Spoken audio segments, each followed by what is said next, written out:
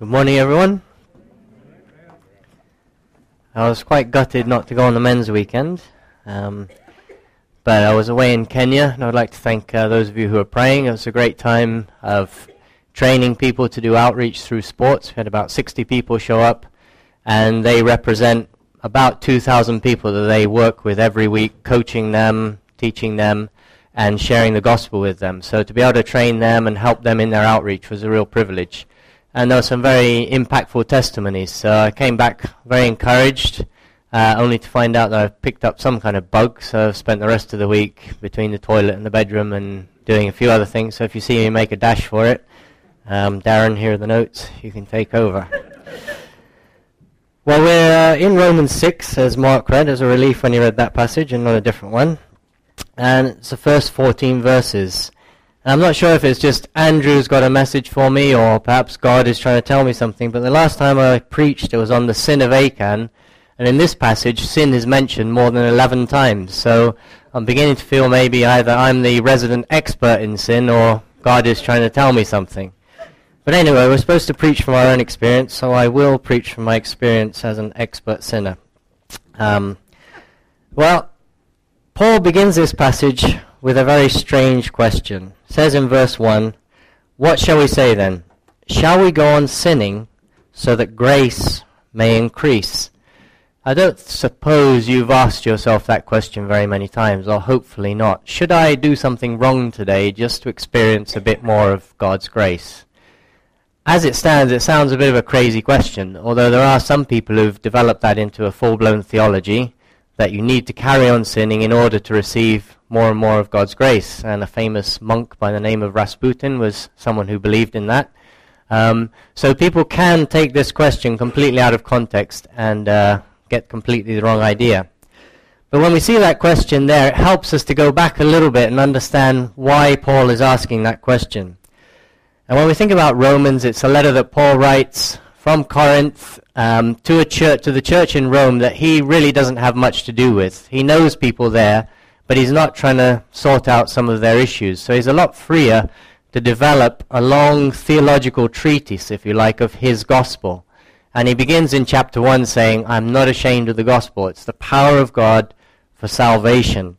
And then he develops kind of a theology of his gospel in the next few chapters, showing, as he goes in from chapter 1 and 2, that everyone, whether they're Jew or Gentile, is a sinner. Nobody is able to keep the law. The Jews can't keep their law, and we Gentiles can't keep whatever moral law we choose to follow, whatever that may be. We're not able to live up to even our own conscience's demands. And so what he says in chapter 3, verse 9, that as a consequence, everyone, without exception, is under the power of sin. And that means we're in a desperate situation because we're alienated from God. And so what God did, Paul says, is he stepped in and provided a righteousness that doesn't involve any kind of law keeping because it comes through Christ and him alone. And he says this is a gift. We have justification by grace based on Christ's sacrifice. And so Paul then goes on in chapter 4 to explain how we receive that. We receive it through faith. And he uses the example of Abraham, the father of faith, who before there was a law, before the circumcision, made that statement of believing in God, and it says it was credited to him as righteousness. And so because it's of faith, it means it can our salvation is completely of God's grace. There's nothing we can do to earn it, and nothing we need to do. We just need to receive it by faith because it's of grace. And then as he comes into chapter 5, he begins chapter 5 verse 1 by saying, "Therefore, since we have been justified through faith, we have peace with God through our Lord Jesus Christ, through whom we have gained access by faith into this grace in which we now stand." And so we have this amazing situation that we've moved from being all sinners under condemnation to those of us who have faith are now in this position of grace before God, with peace with God, justified. And as he goes on in chapter 5, he carries on and says, in the last few verses, reading from verse 18, "Consequently, just as the result of one trespass was condemnation for all men, so also the result of one act of righteousness was justification that brings life for all men. For just as through the disobedience of the one man the many were made sinners, so also through the obedience of the one man, the many will be made righteous. And here's where we get the context of our question. Verse 20, the law was added so that the trespass might increase. In other words, as God gave the law, men became aware that actually they were doing wrong. And then he says this, but where sin increased, grace increased all the more, so that just as sin reigned in death, so also grace might reign through righteousness to bring eternal life through Jesus Christ our Lord. Where sin increased, grace increased all the more. So what shall we say then? Shall we go on sinning so that grace may increase? Where sin is, grace is all the more. And this is, if you like, the one thing we have to keep in mind as we go through the rest of this passage. We need to have this fundamental of God's incredible, deep, unsearchable, rich grace in our minds before we try and look at what Paul is talking about in terms of dealing with sin and victory over sin. Where sin is, God's grace is even more. We could look at what he's said already in chapter 5. We have peace with God. We have reconciliation with God, justification, the hope of sharing his glory. We have life, freedom from condemnation. We could go on in Romans and discover more of this incredible grace. We're more than conquerors. We've been adopted to be his children. We will never be separated from his love, as we sang earlier. If we look into Ephesians, just reading a little bit there of what it says of God's grace, Ephesians chapter 1. I don't feel like I have to turn to it. I'll read it. Paul says this, and in verses 5 to 7, in love he predestined us to be adopted as his sons through Jesus Christ in accordance with his pleasure and will, to the praise of his glorious grace, which he has freely given us in the one he loves. In him we have redemption through his blood, the forgiveness of sins, in accordance with the riches of grace that he lavished on us with all wisdom and understanding. So as we approach this passage where Paul is really talking about dealing with sin and living in freedom from sin, we need to understand that underlying that is this idea of God's incredible grace. We can't start without that foundation. And I heard a preacher preaching on this passage once and saying it's a bit like when you paint with watercolors, which I know absolutely nothing about. I got a bit distracted on YouTube yesterday watching these tutorials. It's good fun. But the idea is that when you're painting a picture, at least at beginning level, you paint your background, whether it's the blue sky or the green field, and you kind of leave it to dry a little bit before you move on and bring in more detail and more colors and shades. So what I'm trying to do here is paint a picture of God's grace as the canvas for everything else we're going to talk about this morning. This incredible grace, has that really captured your mind and your heart? Because we need that to set in, if you like, sink in a bit before we talk about what Paul goes on to say. It's like the blank canvas, I think they call it the first wash that you put on that sets the tone for everything else. Now, if anyone's a painter, you can come up and tell me what I've got wrong. But that's the general idea. We're setting this incredible wash of God's grace that is fundamental to everything else, so that we can actually understand that wherever sin is, grace abounds even more. And we need to grab hold of that. You can sin 1,000 times the same way, and God is still there the 1,001st time to forgive you. You can fail miserably tomorrow morning after having celebrated the communion, and God's grace is still there to receive you as his child and forgive you. And we need that wash before we move on. Now, Paul, of course, doesn't leave it at that. He asks the question, and then he answers, by no means, as it says in the NIV, or what it originally says is, may it never be. I like the translation of J.B. Phillips, which was written for another time, for contemporary England, several 50 years ago or so, and he puts it this way. He says, what a ghastly thought that I should go on sinning to experience God's grace. And it is just that. May it never be. May we never enjoy God's grace so much that we want to sin to carry on. And indeed, if we really get to grips with God's grace, then that question becomes redundant. We won't want to sin and carry on in that. But God's grace does mean we can always return to him with open arms. However, I just want to say one little caveat. It does not, God's grace, yes, means we have that open relationship with God, but it doesn't remove the consequences of our sin. Paul is very clear elsewhere in Galatians that he says, don't be deceived. God is not mocked. Whatever you reap, you will sow. So if you sow to the flesh, you'll reap from the flesh. If you sow to the Spirit, you'll reap from the Spirit. And Paul has already been accused, if we looked back in chapter 3, verse 8, he's already been accused of teaching people to do evil so that good may come. And he says, that's exactly not what I'm teaching. So we're not saying we have a free grace to get away with anything and it doesn't matter. No, we're just saying God's grace is so amazing that he understands our frailty, our humanness, our failure, and he will always receive us back. He will always open his arms to us. But verse 2 makes it clear that this is not the theology we want to develop of sinning to receive God's grace. By no means. And Paul says we died to sin, so how can we live in it any longer? It should be something so unnatural to us that we don't do it.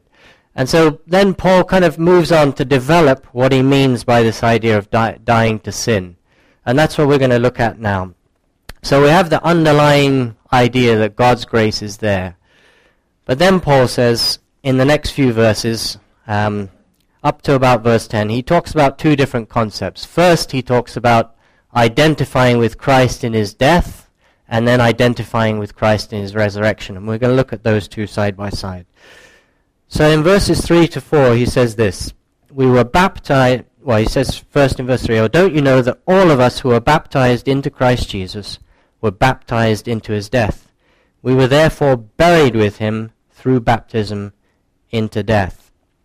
So at our baptism as Christians, we identify with Christ in his death.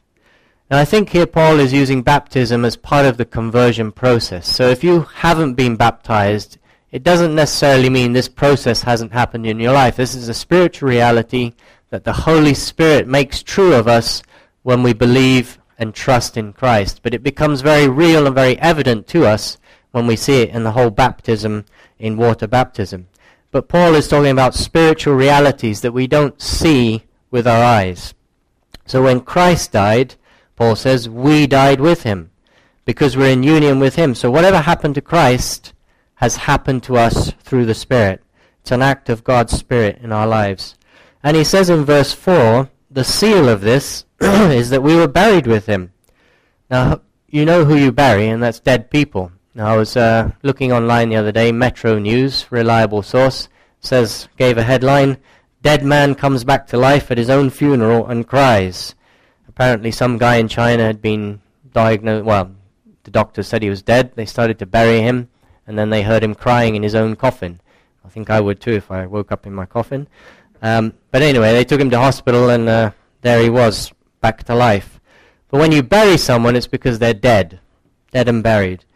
And Paul wants to say, look, you are so dead, you've been buried. This is not a question of you're a little bit dead and there's a little bit of you still alive. No, you have died with Christ. And to prove it, you were buried with Christ, just as he was buried.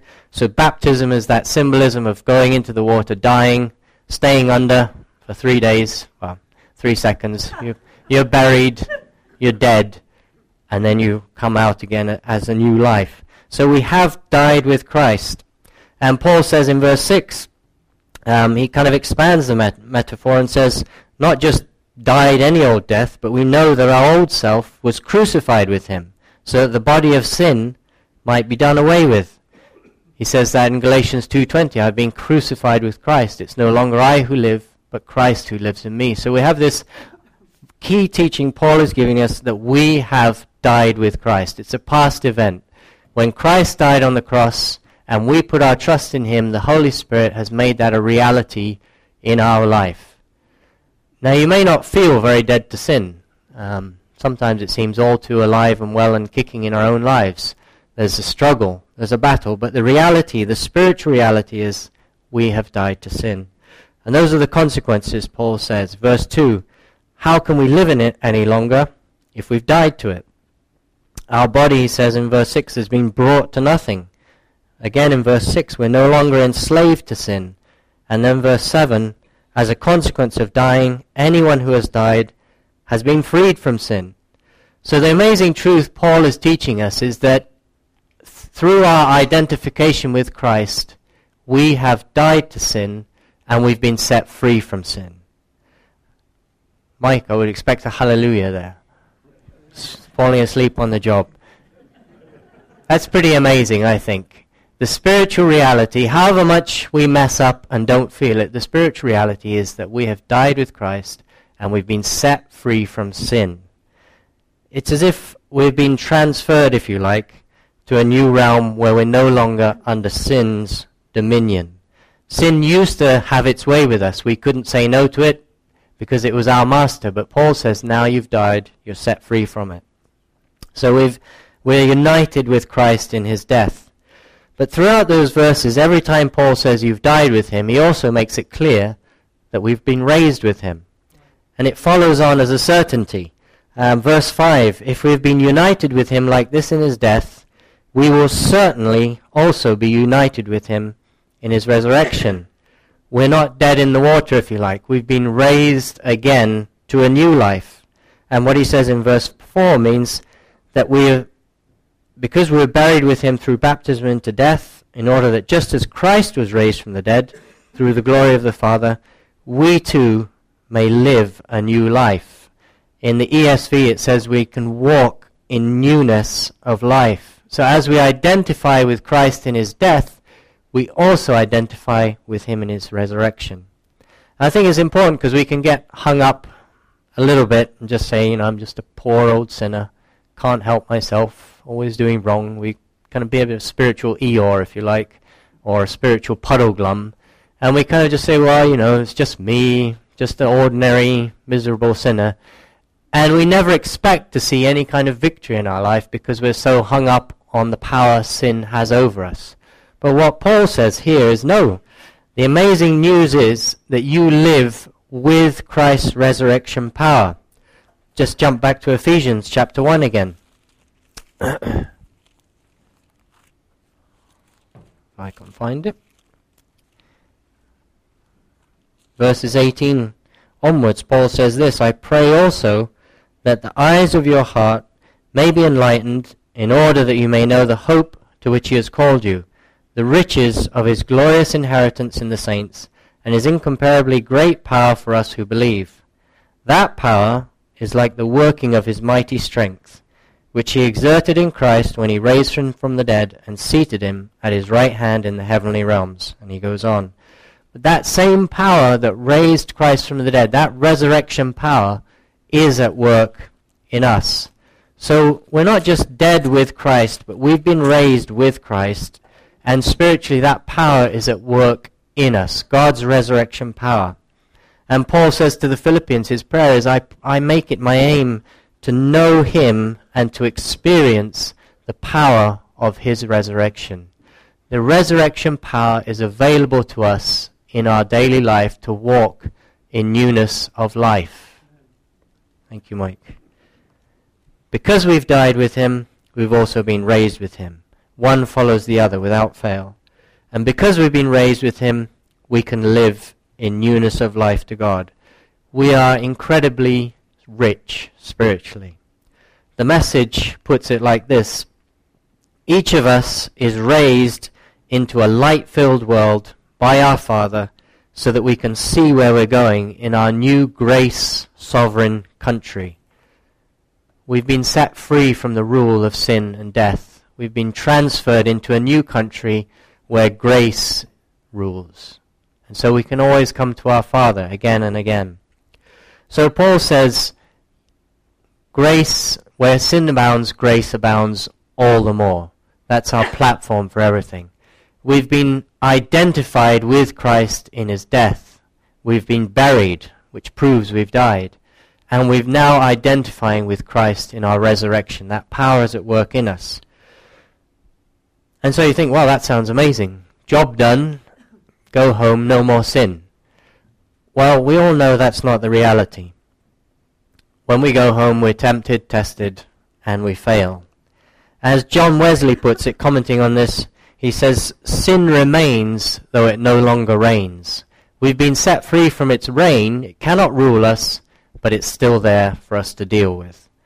And so although we've died with Christ, although we've been buried with Christ, although we've been raised with Christ, we still live and deal with our own sinful nature. So there is still a battle, and that's what Paul then talks about at the end of this passage. In verses 11 to 13, he deals with how do we walk out this new life. And he says in verse 11, in the same way, count yourselves dead to sin, but alive to God in Christ Jesus. And I think the first battle we see is the battle in our minds. Paul says, count yourselves. Another way of putting it is consider yourself. That word can be take into account, think about, ponder, believe, if you like, be of the opinion. All those kind of meanings come through. The first place where we win this battle is actually in our minds, trying to understand these truths. We've died with Christ, we've been raised with him, and reckoning it, believing it to be true, thinking on it until it becomes true in our life. And so it's a battle in our mind. And as if you look through the passage, you'll see that Paul is quite keen on emphasizing what we need to know. In verse 3 he asks, don't you know that all of us who are baptized into Christ Jesus were baptized into his death? Then in verse 6 he says, for we know that our old self was crucified with him. Verse 9, for we know that since Christ was raised from the dead, he cannot die again. There are things we need to know as Christians, and this passage is key to that. In 1 Corinthians 6, Paul asks the question, don't you know, 6 times in a short section. And each time he asks it, he's asking it, suggesting that they really ought to know. It's sort of a rhetorical device to say, you really should know this. And I think as Christians, maybe we can dumb down our faith a little bit and just say it's just a relationship with Jesus. Just me and Jesus chilling out. And don't need to read the Bible, it's just me and him. That's all I'm worried about. But it's not like that. We need to know and understand and dwell on these truths to make them a reality in our lives. Otherwise, they won't sink in. Otherwise, we will be facing defeat continually instead of on the path to victory, which is, I think, where we all want to be. We will never be completely free from sin. But as we begin to get to grips with these truths, we can begin to see Christ's resurrection power transform the way we live, the way we think. And so Paul focuses a lot on what we need to know. And of course, he says in Romans 12:2 later on, we need to be renewing our minds continually. So we need to know things. He challenges Timothy in 2 Timothy 2 and 3 to rightly handle the word of truth, to devote himself to the scriptures. And that's important for us to grasp hold of these truths. Now, of course, I'm not talking about factual knowledge. I'm talking about knowledge that really sinks in. I can't remember when the conversation was, but I remember mentioning that we live opposite the Walls freezer, the big white building over in wherever it is, near the roundabout. And there's a large colony of seagulls there. And I don't know how the conversation came up, but Mark, the fount of all knowledge, said that's the largest inland colony of seagulls in the UK. He knew that fact about them, but he doesn't know the experience of living 100 meters away from them, with all that that entails, which you can imagine. That's the kind of knowledge we need, which is a knowledge that really takes hold and is lived out day by day. So we need to study, yes, but it needs to sink in. And that's why Paul says, consider, think about it, ponder it, be of the opinion, believe it, that you are dead to sin and alive to God in Christ Jesus. So count yourselves dead to sin, as the NIV says. It's something we've got to do in our minds every day, moment by moment. And it doesn't come naturally, and it won't happen all the time, and we will fail. But there is a battle going on for your mind. And we know the world is a voice, a very strong voice, and Satan brings in a voice as well. And so who we listen to in that battle is key. There is a battle going on for your mind. Count yourselves dead to sin and alive to God in Christ Jesus. Another area of the battlefield that Paul then moves on to say is in our bodies. Verses 12 to 13. Do not let sin reign in your mortal body, so that you obey its evil desires. Don't offer the parts of your body to sin as instruments of wickedness, but rather Offer yourselves to God as those who have been brought from death to life, and offer the parts of your body to him as instruments of righteousness. Paul suggests it in two different ways. First, negative, don't offer yourselves and your body to be instruments of sin. And then positively, do offer them to God. And it's very clear it's in the body that the battlefield for sin carries on. For some reason, we decided it'd be a good idea for Eric to learn guitar. So he has an instrument, a guitar, instrument of music that we thrust into his hands every night. And we expect some kind of music to come out, usually after about 5 minutes of protesting why you shouldn't practice. But he gets on with it, and lately some good things have been coming out. That's an instrument of music that when you give it to him, he produces music. Our bodies can be instruments of righteousness or unrighteousness, depending on who we give it to. And if you give your body to sin, it's going to grab it with both hands and say, thank you very much, get on with sinning. And then our body will start to be under sin's control again. So Paul says, don't even offer it to sin.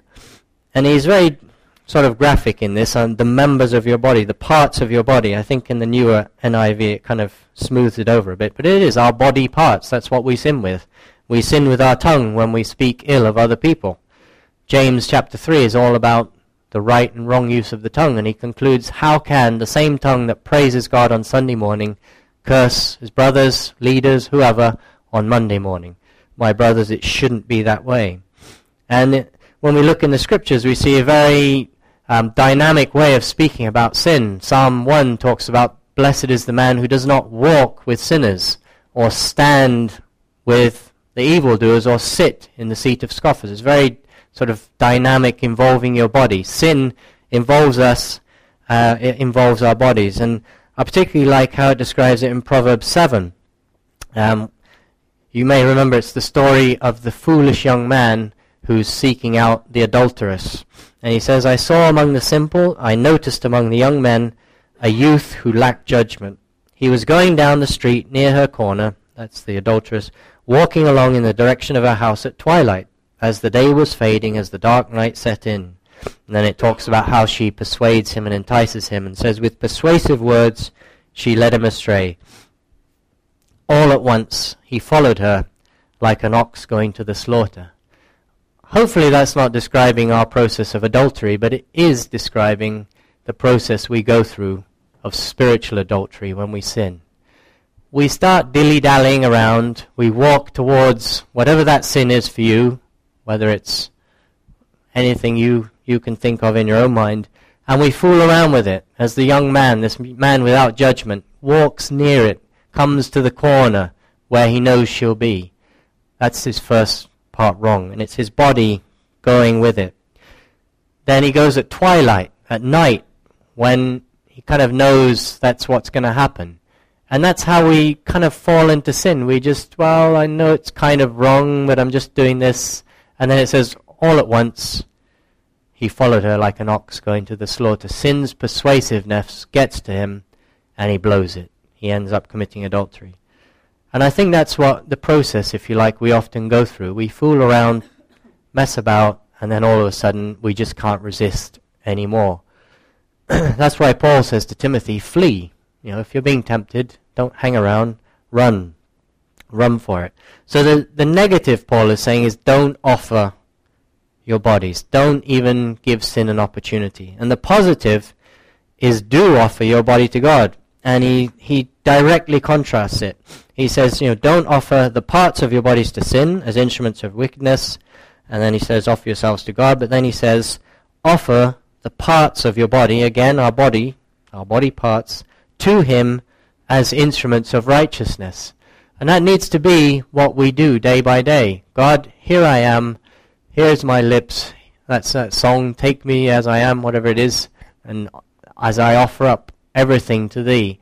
And we offer ourselves to God as instruments of righteousness. So instead of being like the moth fluttering about the light and getting burned, get on with doing something good and let your light shine so that other people can see God in you. Get on with good. Don't flitter around. Again, I like how the Message puts it. In the translation it says, that means you must not give sin a vote in the way you conduct your lives. Don't give it the time of day. Don't even run little errands that are connected with that old way of life. Throw yourselves wholeheartedly and full-time, remember you've been raised from the dead, into God's way of doing things.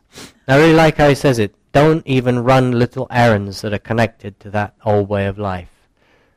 A complete break. Get on with doing something good. Throw yourself wholeheartedly into serving God.